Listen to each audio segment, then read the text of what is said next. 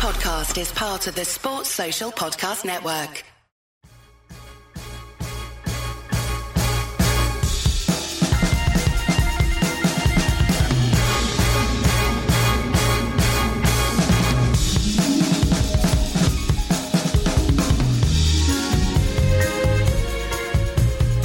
Guru, good to see you.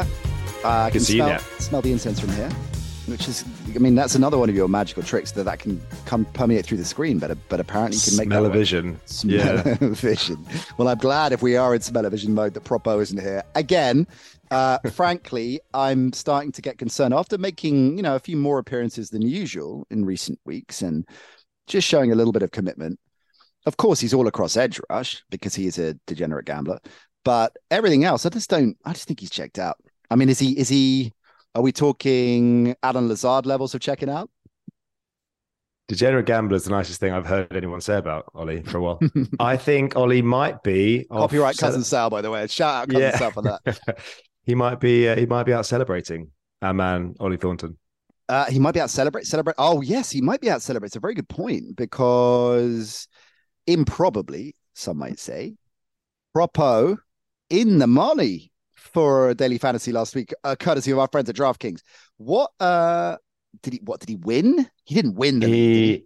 He won. I mean, the clock strikes. Broken clock is right twice a day. He won the listener league. He did the paid league. Oh my God. I don't think I've ever. Does he know?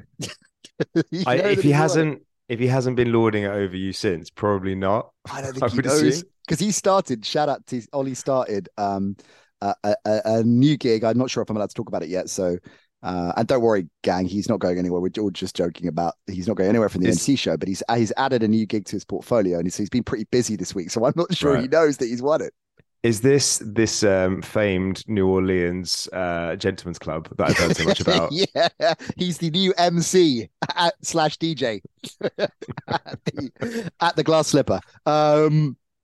My God, Propo winning the Listen League. I did all right. You'd be proud of me. I dallied and was brave and forayed out from the listener leagues, or as well as our listener leagues, into the wider DraftKings universe.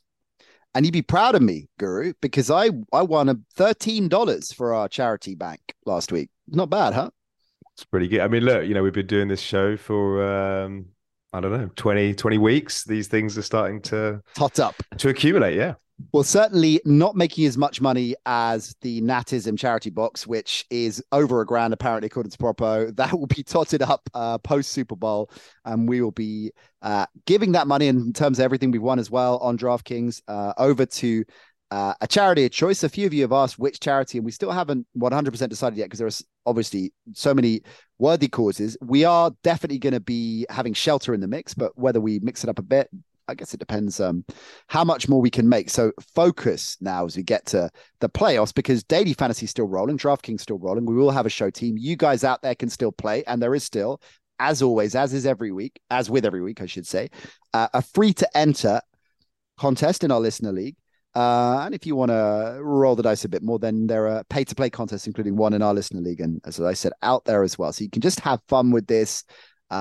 No cost to you, or you can roll the dice a bit if you so choose to do that. Either way, the link to join the league in our show notes. It's over on Twitter as well. So that's how you get involved and play us. Right. We'll get down to that show team in a bit. But let's kick off ahead of Super Wildcard. We can never forget the Super, James Sandrini, with some key injuries that will inevitably affect those games, but also the team you end up picking if you're playing daily fantasy this weekend. If you're in a dynasty league, then you should be thinking about these as well. So let's start with the quarterback situation. As we expected, no Lamar, no Tua. Do we see Lamar at all this season again if the Ravens get past the Bengals in the unlikely event? Let's face it, they get past the Bengals. Are we gonna see Lamar? Are they going to roll the dice with him if they get to the divisional round? It seems unlikely. He has a PCL injury. They're slow to heal. It seems that the Ravens conspired to keep the severity of the injury away from the press. And it was only Lamar coming out, I think yesterday, and suggesting that it's quite serious. He hasn't practiced at all. It would be a huge step. Obviously, Lamar is a game-changing presence, and even if you had him on the bench and you could bring him on in the fourth quarter of a close game, then perhaps they would do that. But I think this is Tyler Huntley on in for as long as the Ravens maintain their presence in the postseason. What do you think this does to Lamar's negotiating position with regards to renewal, in the sense that sometimes I kind of used to think about this back in my formative years as a stand-up, like players, you always want to play, but sometimes there would be, a bear pit of a gig and I'd be thinking, if the gig got pulled now because a fight broke out, I could probably live with that, because this could go horribly, horribly wrong. Actually, ironically, some of my best gigs ever were in bear pit gigs. But I hope you get my point. Lamar, disappointing, obviously, for him and for the Ravens that he can't take part in the postseason. But I think it is fair to say that Baltimore are amongst the outsiders to put any kind of serious run together, even with him, right? So actually, the position he's in now when he goes to look at cutting a new deal, as opposed to he plays against the Bengals, he plays against the Chiefs and has a mare, that might start the whole Lamar can't do it in the playoffs. Is he really up there with Mahomes and co and Josh Allen and Burrow in that top tier? Is he more or less likely, because of this injury, to cut the deal he wants, or do you think it doesn't matter? Two sides to the argument. I mean, the Ravens haven't scored more than 17 since November. This team has been anemic without Lamar. It's built around Lamar, and it's very hard to replace a talent like that. Huntley has some similar traits, but nowhere near as dangerous on the ground and can't win games on his own like Lamar can. So you could look at it from one perspective and say, well, look what happens when you lose Lamar. He is the centerpiece of this offense. You'd have to completely rebuild this scheme if he goes. Is that something that Harbaugh and the front office want to do? On the other side, with injury, this can always create a bit of consternation between team and player in terms of how it's being handled. Lamar is his own agent in the negotiating process. If he feels that he hasn't been treated well, and he feels that there's been a lack of communication potentially, then, or that the team hasn't been supported, then that could be a reason why he chooses to take his talents elsewhere. But I do think that Lamar comes back, and I think they figure this out in the off season. Okay. Speaking of off season and next season, it's something we got into a bit with J Bell on the show. That is in the vault, incidentally. Really, really vintage J Bell performance. Of course, it's going to be when J Bell is in the house, but we talked about Tua. We talked about the obvious concerns with him. And I think we talked about it on Edge Rush as well, thinking about it. The increasingly loud rumors flying around that Tua could be in serious jeopardy to ever play again, or to be able to fulfill a long career because of the close proximities of these concussion injuries. Now, the positive news as far as he is concerned, and the Dolphins ultimately are concerned, is that they don't risk him again this season. That should be enough time ahead of September 23 for it to correct itself. But it's a huge, huge problem, isn't it? That even if there is that amount of daylight between the issues he's had this season and next season, what the hell happens, Guru, if he gets 1, 2, God forbid, 3 concussions in the 23 season? I mean, it's unsustainable, isn't it? It can't go on. There's a very real chance that Tua's career could be cut short here. Again, just to flag, not a doctor, but Dr. James Sandrini, University of West Las Vegas. That's it. Bought online. Not a medical doctor.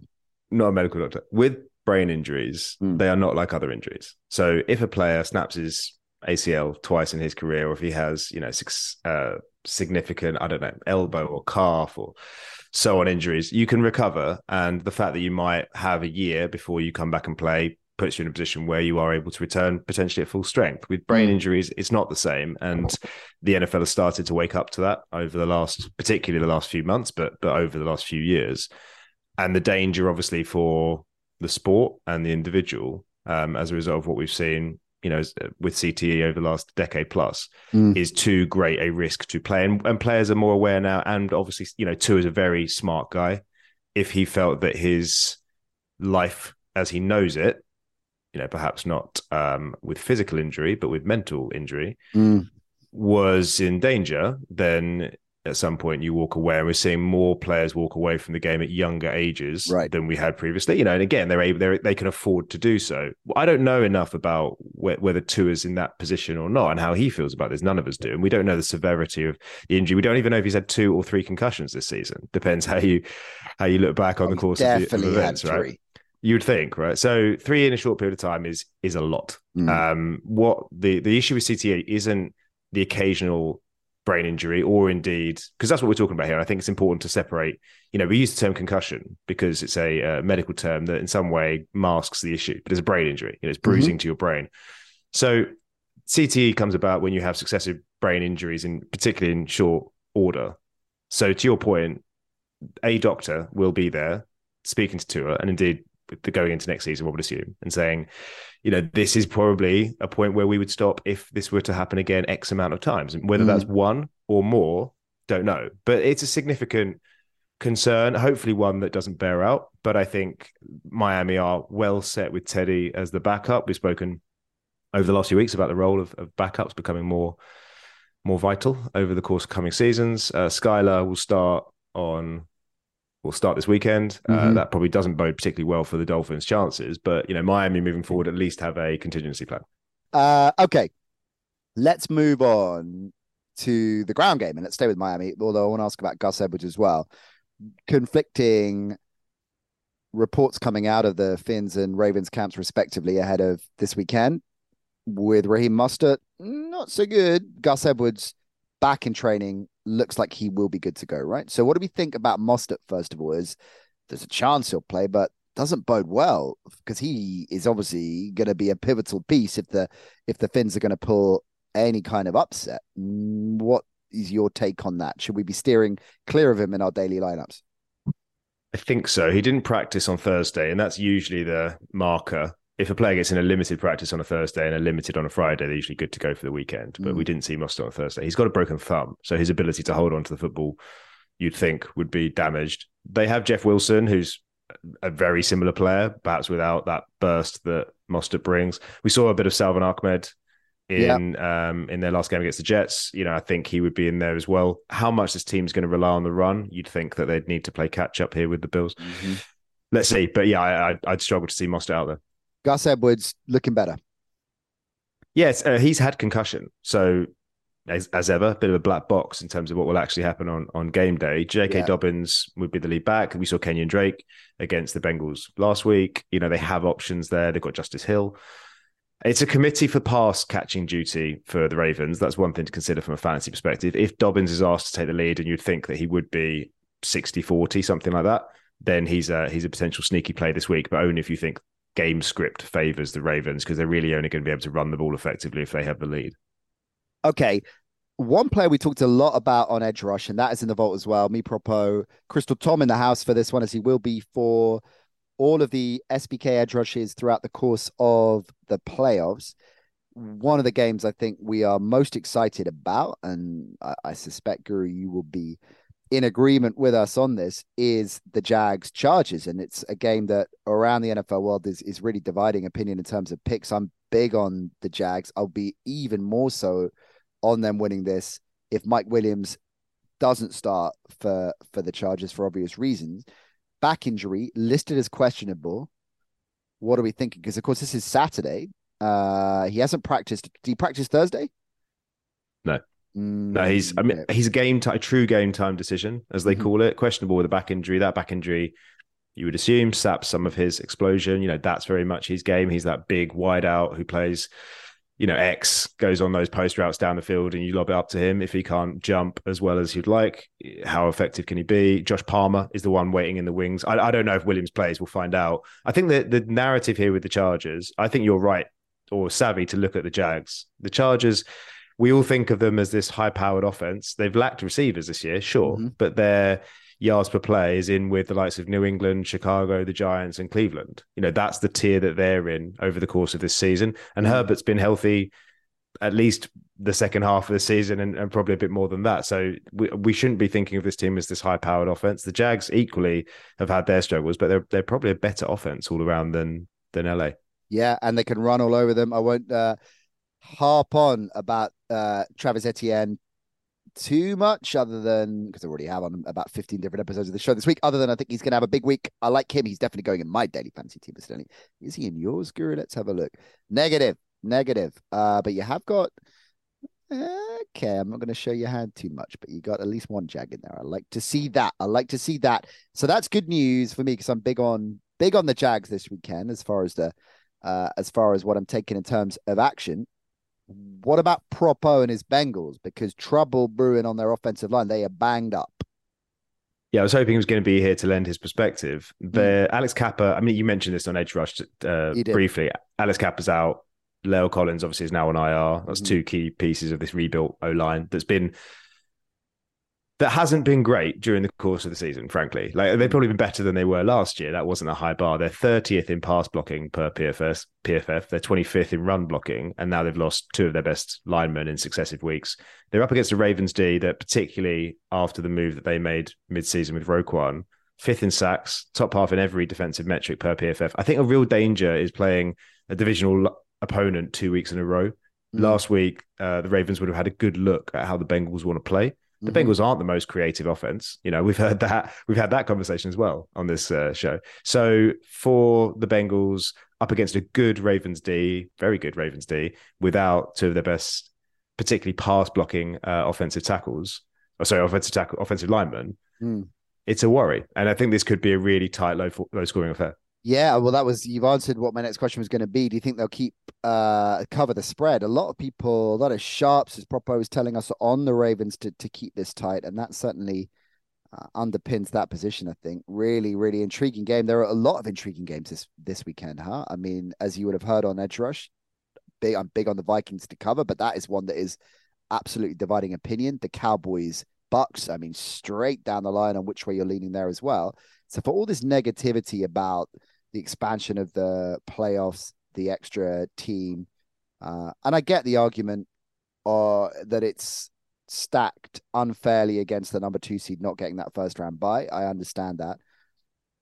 And I know that there are some games that could end up being blowouts here, but back in the good old days of a reduced playoff field, there were blowouts as well. So I think the positive outweighs the negative, and just in terms of the intrigue it keeps into the season as well, with teams in the mix for that extra spot. Where are you on the expanded playoffs? If you, Commissioner Sandrini, as a vision, I would like to see at some point, presumably if you were commish, every office, every cubicle in the New York office would have to have a bonsai tree, a little mini Buddha, and some incense burning, right? Complete fire risk. That's the office building I'm going with. You love it. Yeah, my view, and I think I'm in line with you on this now, that the divisions don't really mean much at this point. You play so many games outside of your division. I think I understand the need for divisions. No issue with them existing. Teams should have those rivalries. They've existed for a long time. But being used in playoff seeding in particular doesn't make any sense to me. The Bucks are 8-9 this season, and they're ahead of the Cowboys. They're hosting the Cowboys, who've got 4 more wins. The 7th team, look, I think it's inevitable that this grows over time, like college football. There's always going to be more thirst for the dollars that these games bring. When you see teams in the playoffs, this is basketball's problem. When you see teams in the playoffs with 500 records, to me, that's a problem. And we didn't see it this season. The Dolphins managed to squeeze a 9th win out, as did the as did the Seahawks. But I think overall, there's a part of me that feels that those teams shouldn't be invited to the dance. As a purist, I'd probably go for a leaner playoff structure, but I don't think that's the future. I think the future is to grow the game, and growing the game means more teams, more divisions, and more playoff games. Would you like a bigger NFL, more than 32 teams? I think that's inevitable as well.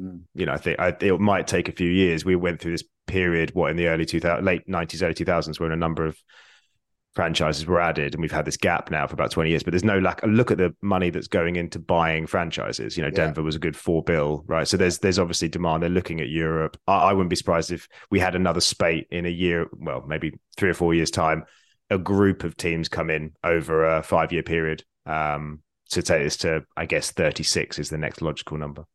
36. Wow. Wowzers. Look, as long as Reno gets a team, I'm happy. Reno rehab, baby. All right.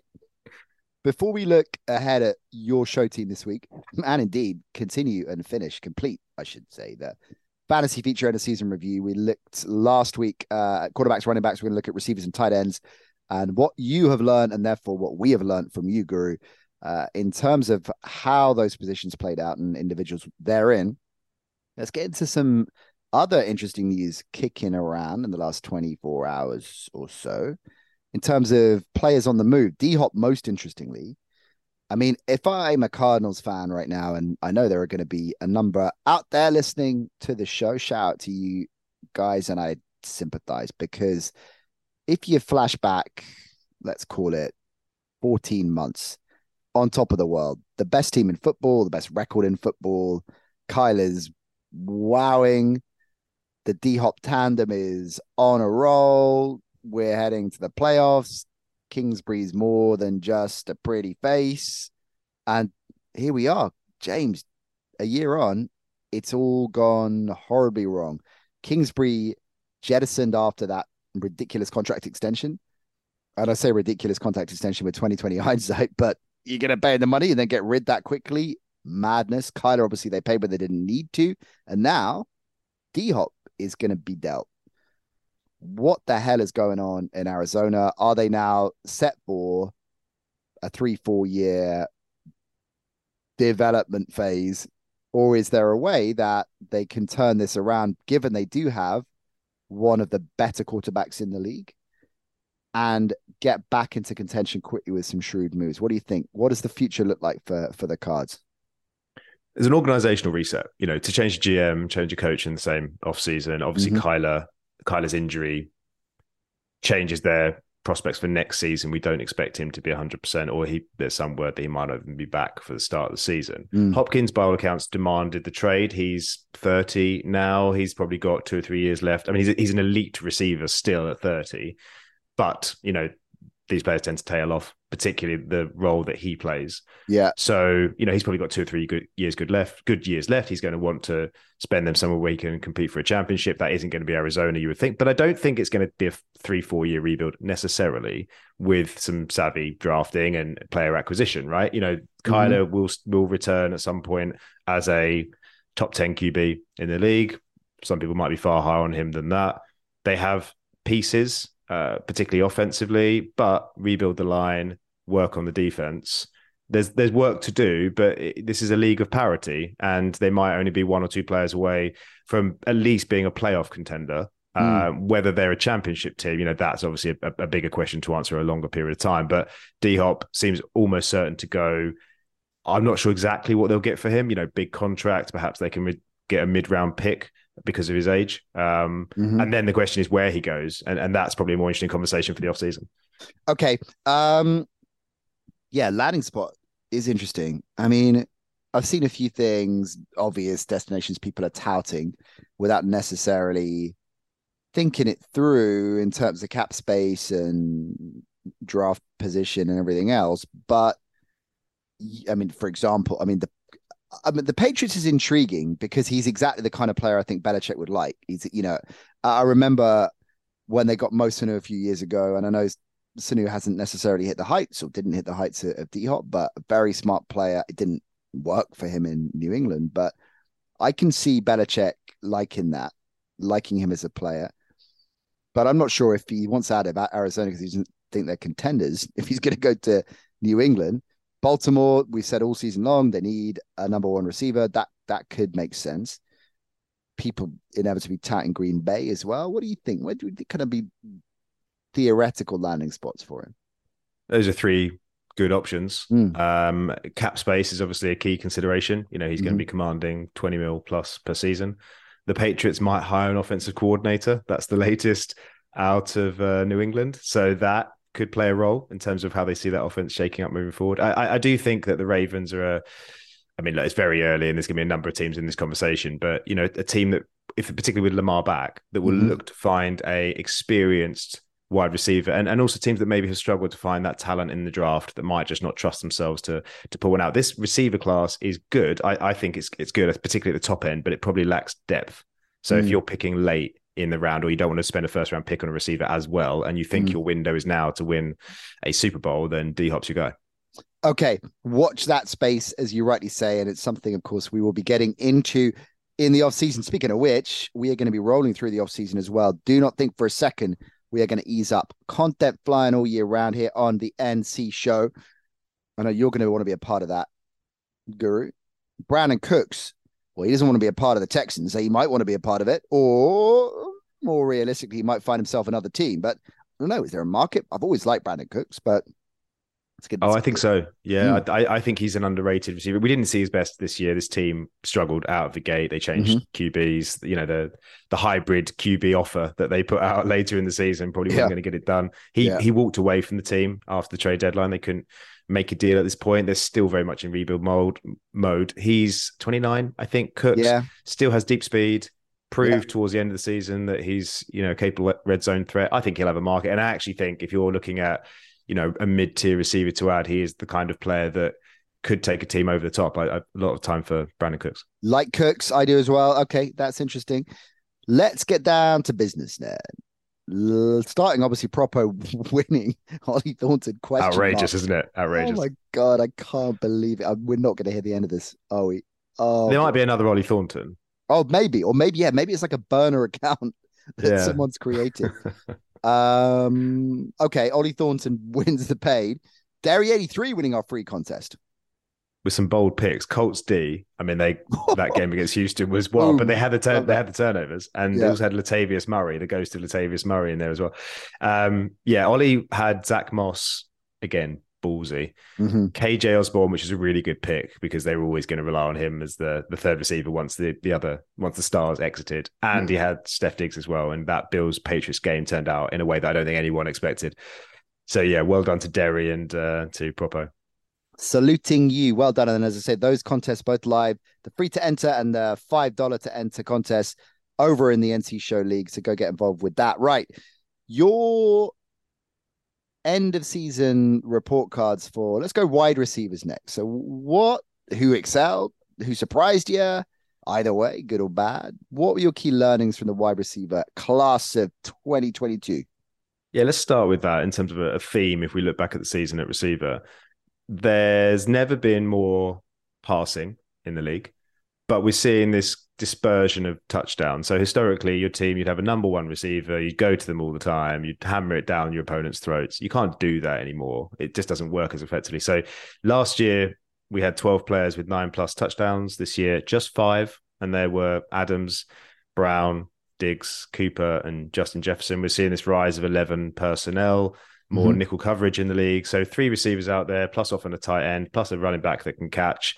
Teams are no longer relying on the single running back. They're having this fleet of running backs, one of whom comes in on third down or the 2-minute drill or around the goal line, wherever it may be. So there's just more ways to distribute the ball, particularly around the goal line. And that's resulting in this dispersion of touchdowns. What that means for fantasy is, from a DFS perspective, you can go deeper, you can find more options, that particularly at places like tight end, where really the touchdown is the difference between whether they are playable or not. You can take a few more risks there, but it also means that some of those superstars, like someone like a Justin Jefferson, probably isn't going to reach 10+ touchdowns all that often during the course of his career. There are a few cyborgs out there like Kelsey and Devontae and so on, who just attract the deep, who just get the ball in and around the goal line, but there aren't nearly as many of those as we used to see. So I think that's the real key takeaway for me. It's just this spread offense and the number of different players that can score you touchdowns now. And then 3 players to hone in on. So one is Amon-Ra, the sun god in Detroit. Amon-Ra is the prototypical modern possession receiver. He is the Michael Thomas of the 2020s. Chris Godwin's probably worth a mention there as well, just in terms of, that body type. DJ Moore, if you had a quarterback, that kind of body type, that kind of presence on the field. This year, 7th in points, 9th in points per game for Amon-Ra, 1,100 yards, only 6 TDs. That's probably where he's going to struggle to break out. If they change QB from Goff loves the slot. Maybe that changes his prognosis as well. And also next year, you've got Jameson Williams, DJ Chark could be back. DeAndre Swift, you'd imagine, would emerge more after A lot of being mouths limited. to feed. Yeah. Yeah, so maybe we don't see him with those spike weeks that we've seen at various points, but he's just such a great bet for 10 targets, 8 receptions, and 94 yards every week that he's one of the most reliable players. And when I mean that type, like a Godwin, that's what I mean, like hyper reliability. Yeah. And Amon-Ra's now in that group. Yeah, love that. Okay, who else is on your list? Devontae Smith, the Slim Reaper. So when he came into the league, he was very much overshadowed by Chase last year. Everyone viewed Chase as, maybe the wide receiver 1 in the league, and Devontae was, maybe a wide receiver 3 in fantasy. He's now moved up to, I think he was 10th this year, or 9th even in points. So wide receiver 1 numbers, even if he's the wide receiver 2 on his team, this team has been so effective offensively. His last 5 weeks for fantasy purposes: wide receiver 9, wide receiver 14, wide receiver 14, wide receiver 2, wide receiver 14. Like, he really grew as the season went along. He was incredibly consistent over the second half of the year. Ended up with, again, 1,100 yards, 7 touchdowns. And this group moving forward, Hurts, Brown, and Goddard, are really locked in for the future. So if the line stays as strong as it is, and that might be a big ask, we've seen them curtail without Lane Johnson on the right side of this line. And there's a few players getting a bit older there, like Jason Kelce. But, they have the weapons to keep this going moving forward, and Devontae Smith has a key role. Okay. Any more in the receivers? You said there were 3, right? Yeah, one more. So Christian Watson, I think you can't look back at this fantasy season without talking about him. Just a complete boom bust prospect. And we saw that, right from the first play of the year, where he dropped that Rodgers catch. So wide receiver 44 on the season, only 500 yards. This is only looking at the fantasy season, so it doesn't include week 18, but 7 touchdowns. Weeks 10 to 13, so this incredible sweet spot for him: wide receiver 1, wide receiver 4, wide receiver 6, wide receiver 4. From a DFS perspective, from a best ball perspective, he's an incredible get, because when he goes off, he goes off. Both of them a deep threat, so you're going to get the yards plus touchdowns. He's a big receiver, but we're going to see some lean weeks, so you've got to accept that. He's your Mike Williams type if you're thinking about both body type, where he plays, how he plays over the course of the season. Does Rodgers come back? Does this O-line, is this O-line as healthy as it's been in the last couple of weeks, or what it was for the first 3 quarters of the season? Will they find more receivers? We just mentioned DeAndre Hopkins. I don't know. I just don't know with Watson whether he's going to be a Chase Claypool or whether he's going to be a Mike Williams. And that's your probable range of outcomes. But he's a really intriguing prospect and has proven to be far more effective, I think, than a lot of fantasy analysts would have said this season. Yeah, I love that. That's an interesting 3. Okay, tight end. You got 3 of them as well? Yeah, first one, TJ Hawkinson. His move to Minnesota just unlocked him. He's been the number 2 in their offense since that move. He's tight end 2 in points and points per game, tight end 2 in catches and targets. This incredible role that he takes in a high-powered offense that throws the ball regularly, and he's been the red zone threat. And I think particularly if you look moving forward, Justin Jefferson is not a big target. Adam Thielen is fading close to the end, you would think. Yeah. Irv Smith, the other tight end, is a small receiver. KJ Osborne's not going to be that guy. They don't go to the running backs in and around the goal line as much as they have under previous regimes. So looking forward, Hawkinson's role around the red zone seems to be locked in. He was, remember, the number 8 overall pick in 2019. He was meant to be this next generation of leading tight end in the league, and we're starting to see that. And he's a great player to watch. I think he's a really enjoyable football player. Yeah, I love him. Love it. I love the move as well. And I also love the fact that he is a Viking as they are my Drew Lock of the week this weekend. So big in the red zone. Go TJ. So TJ's in the mix. Who else? Yeah, TJ would be a great pick this week. I don't think he made our team for budget reasons, but we've gone with another player. I will reveal that one that's coming next, and that's Evan Ingram. Tight end 5 on the season, 94 targets from the tight end position. He's not really a tight end in how they use him. He wasn't in New York, but things fell apart in New York, I think, probably off the field as much as on it. He's definitely on the DFS radar every week. He's a spike week type player. Looking forward, Calvin Ridley is coming in. But you'd think this offense continues to improve under Trevor Lawrence, and they have the ability to make some moves. So he seems to be their move tight end moving forward, and that's going to be really valuable in this team. And I will mention one more tight end, and that's Kyle Pitts. So on the other end of the spectrum in terms of expectation versus reality. Ended at tight end 31, obviously ended on IR. He was drafted in the top 5 in redraft, and I think he should be again. He was drafted as probably the tight end 1 if you're in a dynasty startup over the course of last season, over the course of the offseason. However, reasons to be positive. Tight end 1 overall in target rate percentage on his team, in air yard share on his team, in deep targets on his team, Desmond Ridder has looked better than Mariota, particularly over the last couple of games, and probably gets a start next year. Yeah, I think they pass the ball more this next season. I think they have to. So Pitts, he hasn't had the season we would have all wanted or expected, but there's some green shoots for him moving forward. Love that. Brilliant stuff, Guru. Right, let's wrap with your show team. Firstly, parameters for DraftKings. So full slate, right? Full slate of all the wildcard games you can pick from. Yeah. I mean, the first time we've done this all season where we've had all the games to pick from. Obviously, it's a reduced slate in terms of the number of games, but you can go from anything from your Saturday evening to your Monday night. Exciting. And you'll find contest specific as well to certain days and certain games as well. I noticed there are contests on DraftKings. You could pick like a Monday Night Football, just Bucks and Cowboys players. That gets interesting. Yeah, I really enjoy those games, if I'm honest, in terms of what I tend to play DFS more for, because you can really hone in on that one game and, try and pick out that. Yeah, just try and pick out that. It's a bit of hierarchy, which of the QBs do you pick or both potentially? Do you find this, unheralded receiver or tight end that you think is just going to pop out in that game? It's good fun. Love that. Okay, but we'll concentrate on the big picture, all game slate. I'm a little bit worried, given what I just told you about my Drew Lock of the week, with the quarterback pick. You've gone with Danny Dimes as your quarterback. Tell me more. Danny Vic, Danny G3, whatever you want to call him at this point. Look, 5,600, so he's cheap for a QB. This game, it has the highest over-under, I think rightfully so. These are two defenses that are going to struggle to stop each other. With Danny Dimes, he's had 10 plus rushes 3 times in his last 5. He's had 708 rushing yards on the season. He's in that top 5 range for running QB. So he has this floor that the rushing provides. It's a playoff game. If you're ever going to run the guy, it's going to be now. He had 334 yards passing, which was his high during the course of the season against Minnesota in week 16. And the Vikings are 26th against QB. So the value is there for Danny Jones, but Kirk Cousins is an equally good play because I think this is the game where the points will be. Agreed, totally. I like the over in it too, for sure. Although I think the Vikings can throw away with it, which is obviously what I think, because the 3-point cover is the Drew Lock, but I think they win it more comfortably than that. And I know close games, 11. I know blah blah blah. I think the Vikings, as you know, I feel are the most underrated team in these playoffs right now. The 49ers, many people's favorites for the NFC, and that is why. And it's something I wrote about this week. The NFC field fascinates me because I think you can make a case for pretty much any team to win the Super Bowl in the NFC in the NFC playoff mix, with the exception of probably Seattle. I could think you could make a case because Dallas and Tampa Bay are playing each other, and then the winner obviously is just 2 games away from the Super Bowl. Minnesota, I think, are vastly underrated. Obviously, the 49ers are credible favorites, and I see why. And I think they take care of business very easily against Seattle. And you've got for McCaffrey, is listed as questionable on the DraftKings site, though. He's been questionable for 3 or 4 weeks. Oh, okay.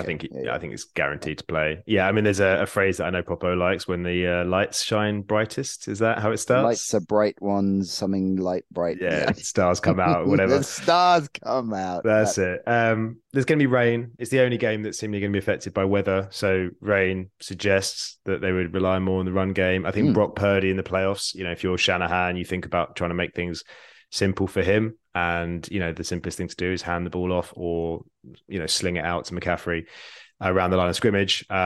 These are the playoffs. If you're ever going to McCaffrey, you brought him in for this. This is his role, and Seattle's 30th against running backs. The only thing I would temper with McCaffrey is the Niners have so many weapons that, it could be a Deebo Samuel game, it could be a Brandon Ayuk game, it could be a George Kittle game. Elijah Mitchell's back. Everybody. Elijah Mitchell's back.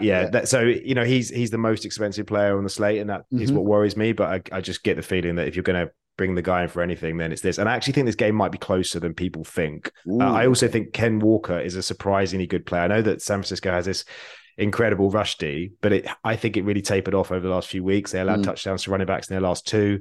Walker has 27 touches a game over his last 3. Walker's a good player at 6,100 if you don't go McCaffrey. Okay, love that. By the way, join me and Propo live on TalkSport 2 from 9 o'clock for Seahawks 49ers. We'll be covering that one this weekend on the UK radio home of the NFL TalkSport. Right, Playoff Lenny, of course, you got to pick Playoff Lenny. He's in, just solely because of the name. Fournette for 5-3 in the Tampa Bay Dallas game. You've then got, in terms of your receiver tandem, trifecta for Diggs, Godwin. And interesting. You've gone back to the well for the Giants Vikings. Talk us through your receiver strategy.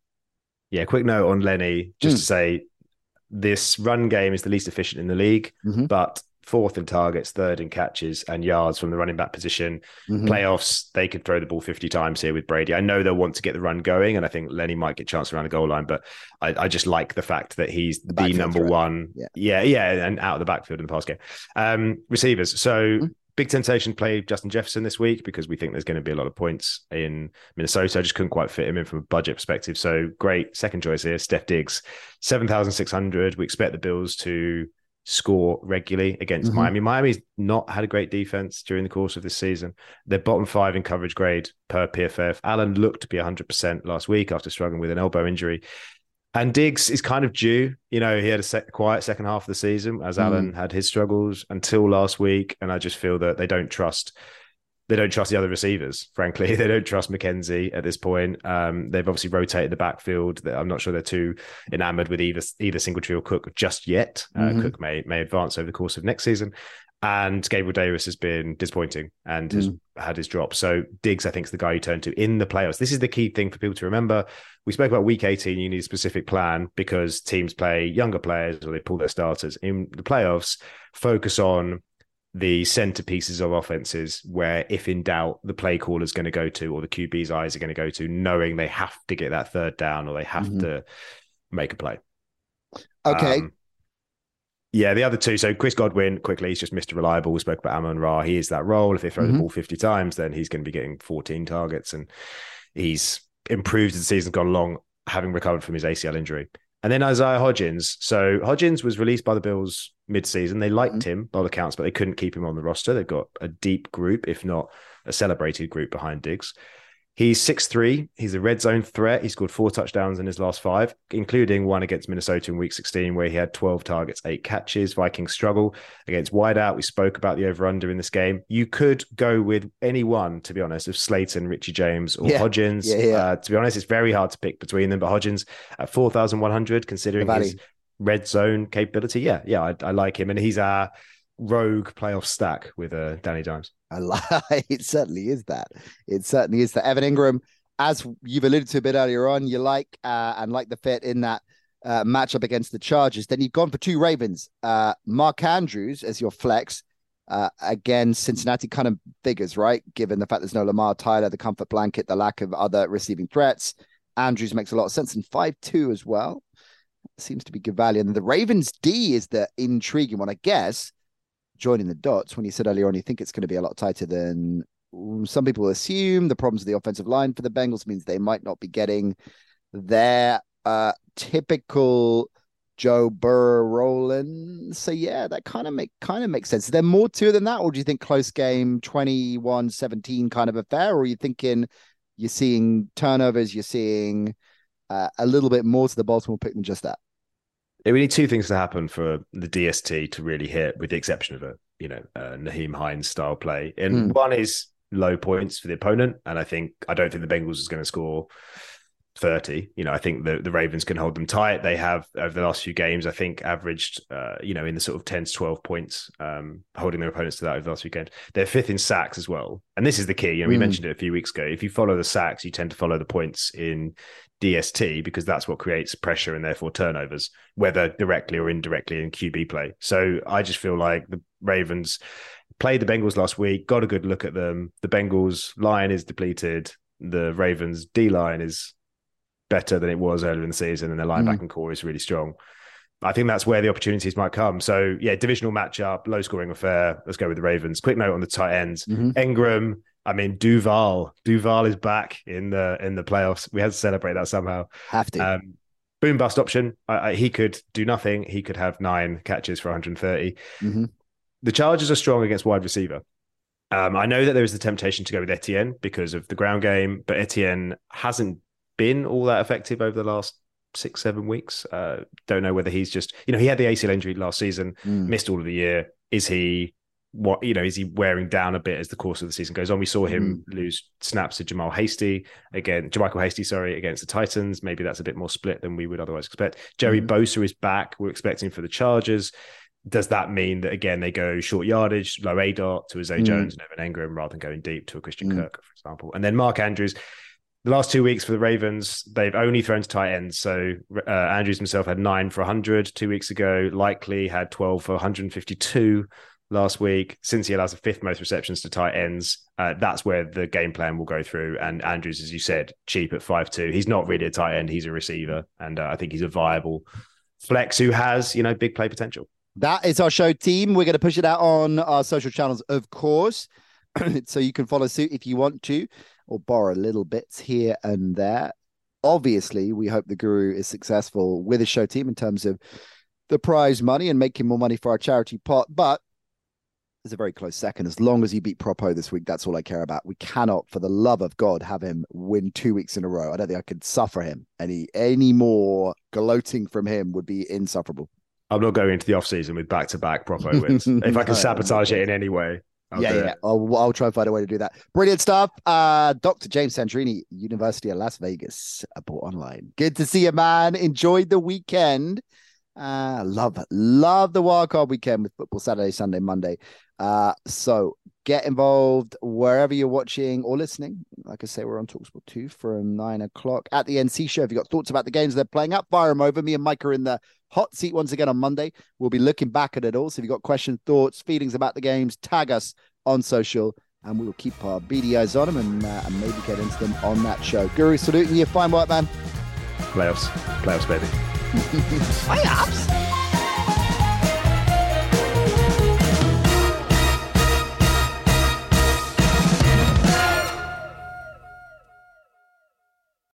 Sports Social Podcast Network.